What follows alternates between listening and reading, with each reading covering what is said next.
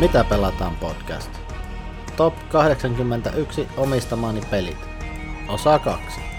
Sijat 72-64.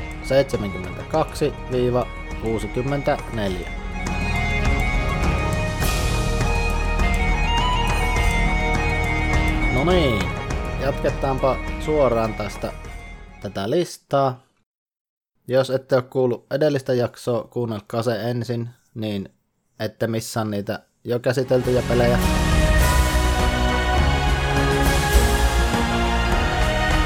Sijalla 72 on listan ensimmäinen Stefan Feld.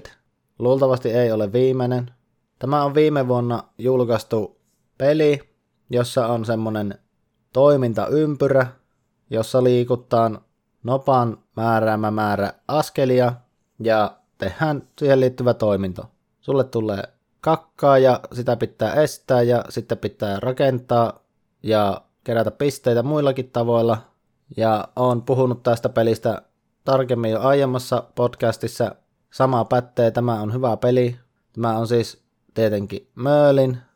Tämä on tosi tiukka peli, että tässä loppupisteet voi olla pisteen tai kahden päässä toisistaan, koska kaikkien pitää keskittyä tekemään samoja asioita ja lähes kaikkea tässä pelissä pitää tehdä. Tätä kannattaa kokeilla, jos ei ole tätä vielä pelannut ja jos luulee, että tykkää tämmöisestä toimintarondelista ja Stefan Feldistä. Vaikka ei tykkää Stefan Feldistä, niin tätä voi silti kokeilla. Tämä on vähän ehkä erityyppinen. Ehkä tuo Michael Rienekin mukanaolo vaikuttaa siihen, että tämä nyt ei ihan semmoinen pistesalaatti ole, vaan pisteitä tulee aika vähän, mutta niitä tulee monesta eri paikasta. Siellä on se Feldin perus, jos ette tätä, niin tulee kakkaa mukana, joten siihen kannattaa varautua. Peli oli siis Merlin.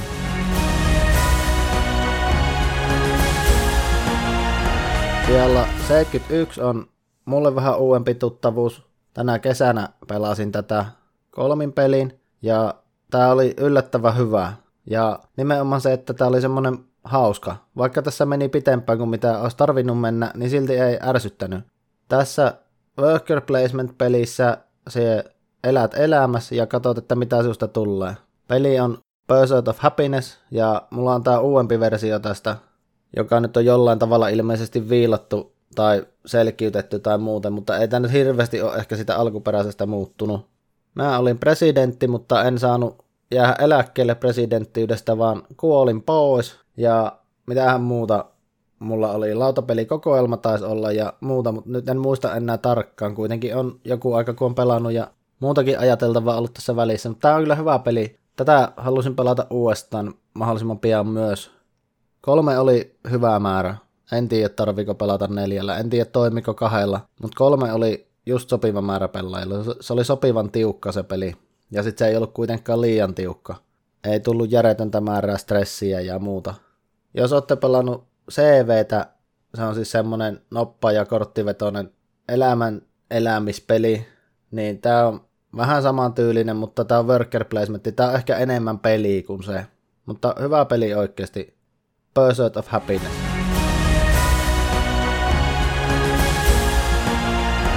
Siellä 70 on meidän perheessä Asuli edeltäjä, jota tuli pelattua aina kun oli sukulaisia kylässä ja muuta. Ja tää on semmonen, että kaikilla on yhtäläiset mahdollisuudet voittaa tämä peli.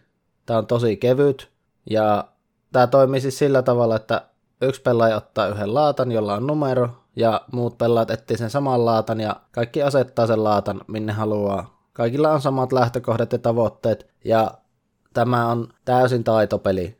Kyseessä on siis Karuba, joka on Rüdiger Dornin hieno viritys, tämmönen kevyt perhepeli, jota kaikki voi pelata, koska tämä on melko yksinkertainen. En välttämättä hirveän pienten lasten kanssa pelaisi, koska tässä pitää osata suunnitella tuo reitti, mitä kautta mennään tuolla seikkailijalla tuonne temppeliin, mutta muuten lähes kaikki voi tätä pelata.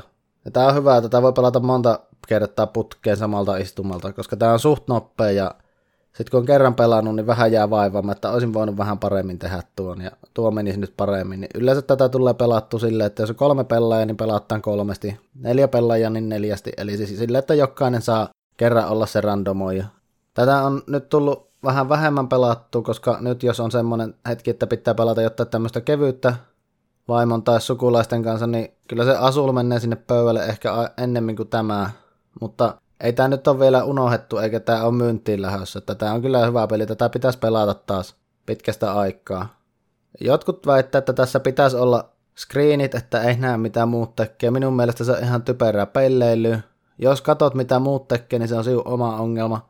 Ei siitä ole mitään hyötyä, sotket vaan omaan peliin. Pelaa omaa peliä ja siihen ei mitään screenejä tarvita. Jos se screeni pitää olla, niin sitten tää on väärä peli sulle. Pelaa sellaista, missä oikeasti ei semmosia screenejä tarvita, tai sitten on jo valmiiksi ne screenit.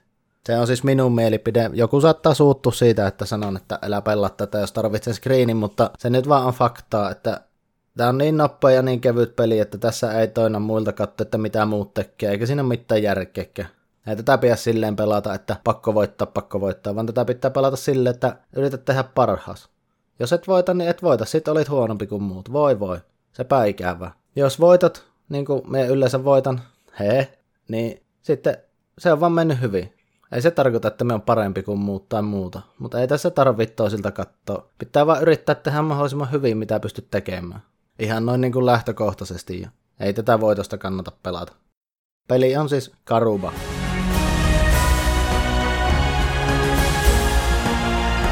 Sitten siirrytään jo seuraavalle 10. Siellä 69 on kaksinpeli, vaikka olevinna on 1-4 pelaajalle, mutta tämä on ihan selkeästi kaksinpeli.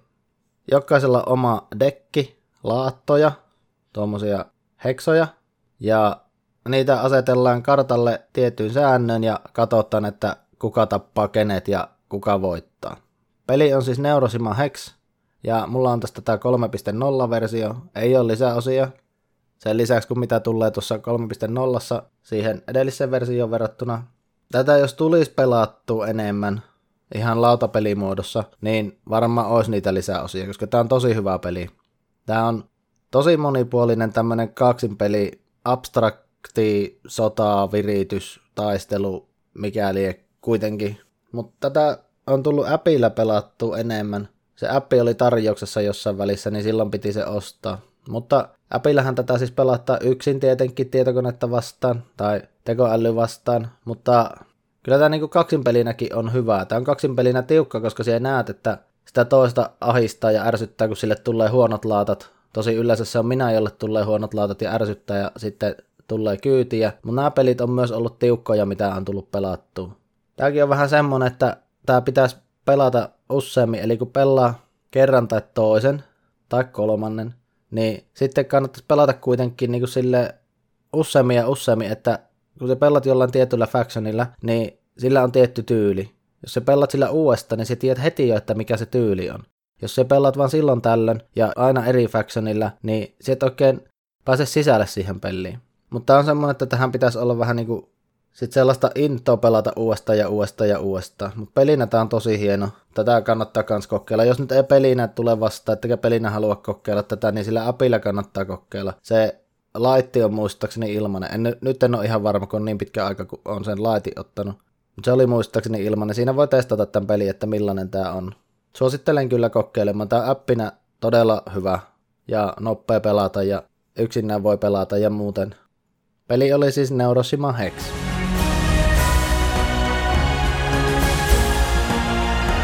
Siellä 68 on vissinkin tämän listan suurin putoaja. Tää on tämmönen Jens Drögemüller ja Helge Ostertagin pläjäys. Tämmönen erittäin paljon keskusteltu peli. Jotkut tykkää ihan hirveästi ja on sitä mieltä, että tää peli on elämä.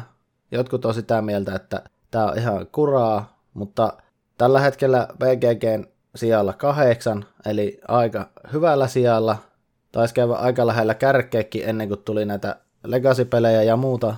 Ja rupesi pumppautumaan hirveästi uusia hyviä pelejä. Eli peli on Terra Mystica. Tässä pelissä jokaisella pelaajalla on oma rotu, jolla on omat erikoiskyvyt. Ja kartalla on eri maastoja, joita sitten jokainen rotu eri tavalla muuttaa omiksi maastoikseen. Tarkoitus on asuttaa tuo kartta ja olla se, jolla on pelin lopussa eniten pisteitä. Tässä on paljon semmosia pieniä juttuja, joita pitää muistaa, kun tätä pelaa. Mä en nyt tätä monesti pelannut, ja en ole tainnut pelata kuin 2 pelaajalla muistaakseni, mutta ymmärrän ja tiedän, että tää on useammalla pelaajalla vielä parempi. Sen nyt näkee tuosta pelistä jo, koska siinä saa sen viereen rakennusbonuksen ja muuta, niin totta kai mitä enemmän on porukkaa, mitä täydempi kartta, niin sitä parempihan se on. Mutta tämä nyt on tippunut tietystä syystä. Tuolla ehkä myöhemmin tulee peli tai pari, jotka on parempia kuin tämä. Ja tätä nyt ei oikeastaan tarvi enää pelata, mutta haluan pitää tämän kyllä hyllyssä, koska tämä on se lähtökohta, mistä nämä jotkut pelit on lähtenyt. Mulla on tähän se lisäosakin. Sitä en ole pelannut vielä kertakaan, mutta tämä pitäisi kyllä itse asiassa saada pelattua sen lisäosan kanssa. Vaikka nyt ei hirveästi kiinnostakaan saada päivälle, mutta ihan vaan kokemuksen vuoksi on. Mutta pelihän on oikeasti todella hyvä, vaikka se nyt vähän kuiva onkin. Mutta onhan tässä nyt hieno teema. Terramys.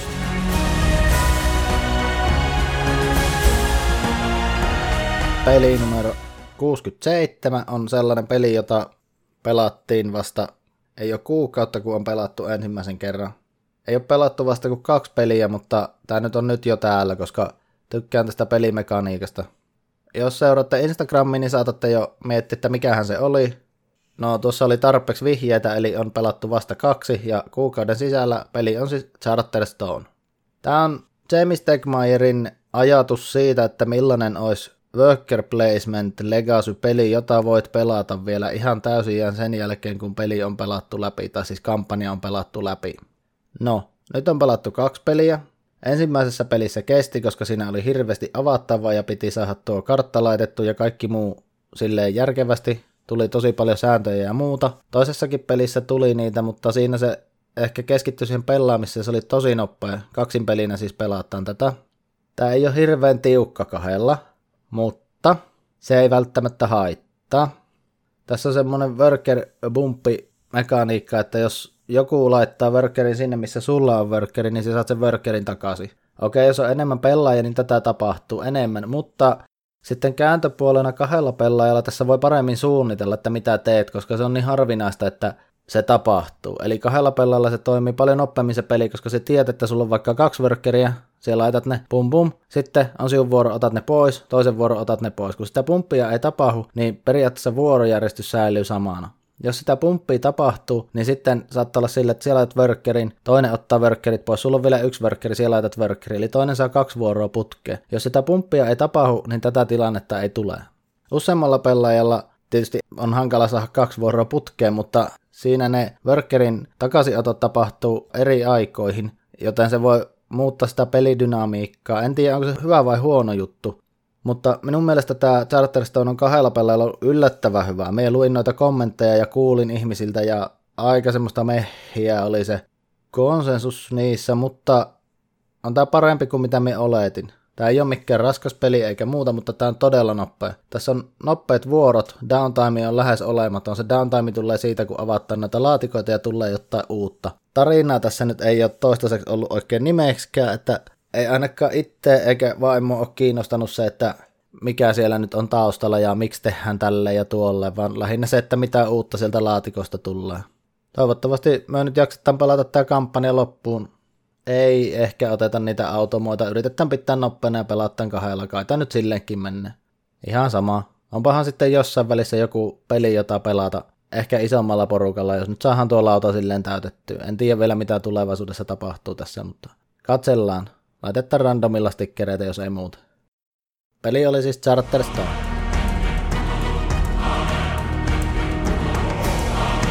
Siellä 66 on tämmönen hieno peli, jota pitäisi kyllä pelata taas. En ole vähän aikaan pelannut tätä. Ja sen jälkeen on hommannut tähän lisäosan, mutta lisäosan kanssa en ole vieläkään kerinyt tätä pelata. En tiedä miksi tämä jäi pelaamatta, koska tästä on tykännyt kaikki, kenen kanssa mä oon tätä pelannut. Huomasin, että lautapelaaman huutokaupassa oli tämä, kuka ikinä se osti sieltä, niin onnea, teitte hienon valinnan, vaikka se menikin aika ylihintaisesti, mutta tämä on aika harvinaisesti saatavilla, mitä minä nyt olen huomannut. En tosi ole enää kattonut, onko tätä vai ei, kun itsellä on tämä jo ollut muutaman vuoden, mutta peli on siis Stockpile. No nyt saatat ajatella, että mikä huutokauppapeli, ei tämmöisiä osakepeli, hyi. Mutta ei kannata tehdä sitä virhettä. Tämä ei ole semmonen peli. Tämä on tosi hyvä. Tässä on semmonen I split you choose -mekaniikka, mutta se on kollektiivinen. Eli teillä on kortteja, ja niitä kortteja asetellaan tiettyihin pinnoihin, ja sitten ne pinot menee huutokaupalla. Siellä voi olla kaikki kortit auki, voi olla kaikki kortit kiinni, eli siis joko tiedät tai et tiedä, mitä sieltä tulee. Ja sitten ne on niitä osakkeita, plus sitten siellä on niitä bonuksia. Ja tää on semmonen, mitenkä se nyt sanoisi? Pikkusen hankala selittää, miltä tää peli tuntuu. Tää tuntuu siltä, että sulla on kontrolli, mutta että sulla ei ole kuitenkaan sitä kontrollia. Tätä kannattaa kokeilla. Tää ei ole hirveän raskas. Tää ei ole hirveän huutokauppapainotteinen, eli jos nyt inhoat huutokauppapelejä, niin kokeile silti. Tää ei ole osakepeli tai semmonen kaupankäyntipeli, millä se saattaa ehkä vaikuttaa nimeä ja kuvien perusteella. Kannattaa kokeilla, vaikka et tykkää semmosista. Jos tykkäät jommasta kummasta tai molemmista näistä edellä mainitusta asioista peleissä, kannattaa silti kokeilla. Tää on vähän erilainen ote siihen pelimekanismiin ja pelityyppiin, että en oikein tiedä, mun pitäisi tuon lisärin kanssa pelata. Se ilmeisesti randomoi vielä vähän lisää tätä peliä, joka on vaan hyvä, koska nyt on vähän liikaakin kontrolli tässä peruspelissä siihen, että mitä pystyt ja saat tehdä.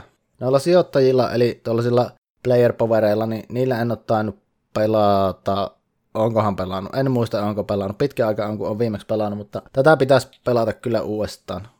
Tämä oli hyvä peli ja on hyvä peli ja tätä pitäisi tuputtaa ihmisille, niin niiltä lähtee ne antipatiat pois näistä osake- ja kaupankäyntipeleistä, jos niitä mahdollisesti on. Peli on siis Stockpile.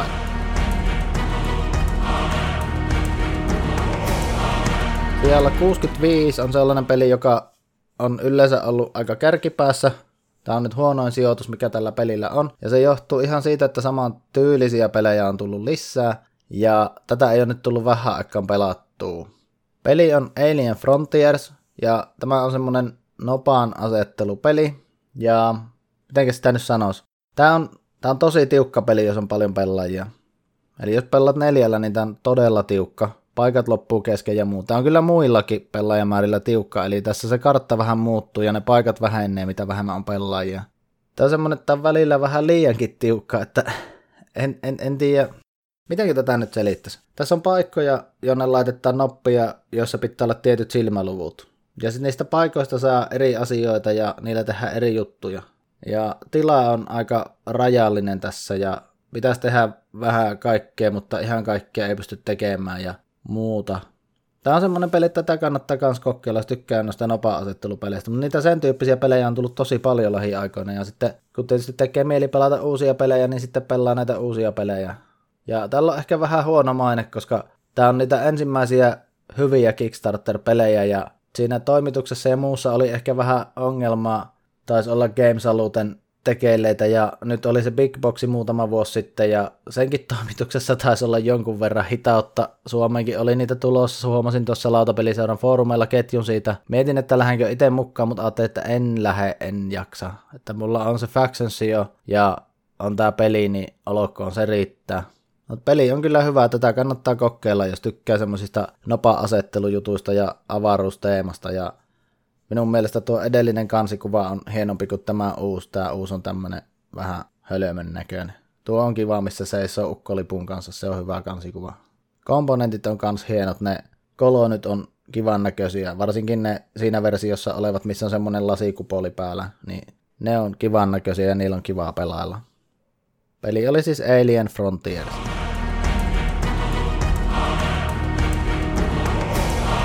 Listan viimeinen peli. Siellä 64 on taas jälleen kerran avaruusteemainen. Jälleen kerran, mutta 2 peräkkäin, niin se tuntuu siltä, että just on avaruudesta puhunut. Tämä on ensimmäinen Vlaada Chvátilin peli. Alien montaa avaruusteemasta. Saatatte jo tietää. Kyseessä on Galaxy Tracker. Mulla on tästä se juhlaversio, eli tuo järkyttävä iso boksi, mikä ei meinaa mahtuu minnekään. Mutta siinä on kaikki sälä, mitä tähän on. Tilasin sen joskus ajat sitten PGG-marketista ja sieltä tuli mulle saksankielinen versio. No kiitos. Onneksi peli on suht kielivapaa. Siinä on niitä joita kortteja, mutta niihin voi laittaa pasteupit päälle, jos siltä tuntuu. En ole pelannut kaikkien lisäosien kanssa vielä. Oon pelannut appia aika paljon silloin, kun se tuli. Siinä on hyviä ne kampanjat, ainakin oli silloin. Pelasin oikeasti aika paljon silloin. Siis siihen nähdä, että en yleensä pelaa äpeillä lautapelejä, jos niissä ei ole hyvä kampanja. Jos on hyvä kampanja, niin sitten pelaan, koska se on sama pelata sitä appia kuin peliä. Mutta tää nyt monin pelinä väittäisin, että tässä pitää olla kuitenkin ihan nämä oikeat fyysiset komponentit, koska iso osa peliä on se, että hirveällä kiireellä rakennat sitä avaruusalustas ja yrität saada siitä semmoisen, että jos se nyt ei tällä kertaa menisi rikki. Peli on siis semmonen tavallaan kilparakennuspeli, eli tarkoitus on rakentaa avaruusalus, jossa on tiettyjä asioita, virtaa, asseita, suojia, mitä nyt haluat laittaa. Pelaattaa muutama kierros. Ensimmäisellä kierroksella on pieni alus, sitten vähän isompi ja sitten on taas vähän isompi. Eli kestää käytännössä kauemmin rakentaa, mutta se on hyvä, että se nousee sille vähän isommaksi ja isommaksi, tai siis menee pitempään, koska se ensimmäinen alus menee ehkä aika helposti rikki. Tosin ne on helpompia ne esteetkin, mitä tulee seuraavassa vaiheessa. On siis kasa paloja, sieltä otetaan yksi pala kerrallaan, kaikki ottaa yhtä aikaa ne ylös alasin, ja katsotaan, haluuko se rakentaa sinne oma aluksen vai ei. Jos ei, laitetaan se oikein päin sinne pöydälle, muut voi sen sitten ottaa. Siinä välissä, kun ensimmäinen on valmis, niin sitten muille tulee kiire. Ja sen jälkeen, kun kaikki on saanut rakennettu, tai jos jää kesken, niin tarkistetaan, että alukset on rakennettu oikein, eli siellä ei ole semmoisia virheitä, että aluksen semmoiset konnektorit ei ole toisissaan kiinni. Jos on virheitä, niin harmi, sitten menee alus rikki siitä kohdasta, koska ei se pysy kasassa. Jos ne on oikein rakennettu ja sitten kun ne virheelliset on korjattu, niin sitten lähdetään lentämään. Eli lennetään paikasta A paikkaan B ja yritetään toimittaa rahtia tai muuta perille. Ja jos pääset perille, niin sen verran mitä sulla on aluksesta jäljellä, jos sulla on rahtia siellä mukana, niin hyvä, saat lisää rahaa. Ja sitten pisteytys tapahtuu sen mukaan, että mitä sä oot kerännyt matkalta ja mitä oot vienyt perille ja paljonko siitä saat pisteitä ja muuta.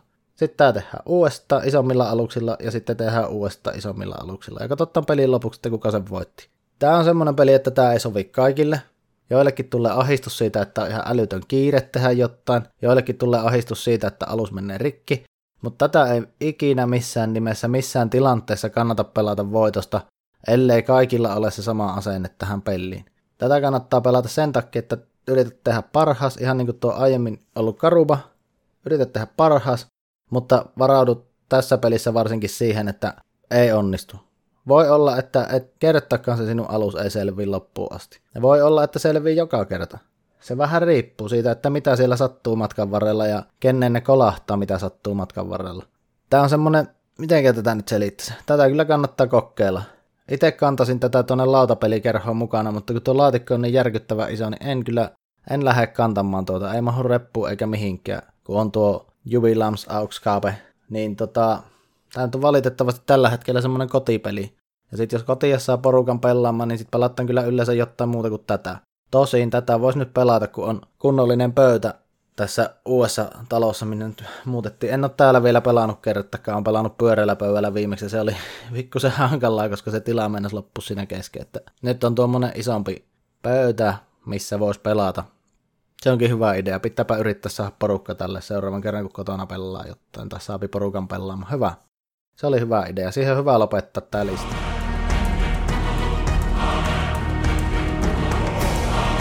Kiitoksia kun kuuntelitte. Seuraava tulee kun tulee. Nyt tänään en kerkki enää nauhoittaa. Edellisen jakson ja tämän jakson nauhoitin nyt kerralla. Katsotaan milloin kerkkiin nämä editoja ja minkälaiset musiikit näihin keksittää. Seuraava lista tulee siis kun tulee. Yritän keritä sen nauhoittaa mahdollisimman aikaisin. Katsotaan milloin kerkkiin, että siitähän se riippuu milloin se tulee. Mutta katsokaa tosiaan Instagramista mitä on pelannut ja muuta. Löydyn sieltä käyttäjätunnuksella mitä pelataan. Samoin Twitterissä olen samalla tunnuksella, Facebookissa on sivu mitä pelata tunnuksella ja sähköpostiosoite on mitapelata@gmail.com, jos haluatte sitä kautta ottaa yhteyttä. Eipä tässä muuta. Palataan kun palataan. Moi moi!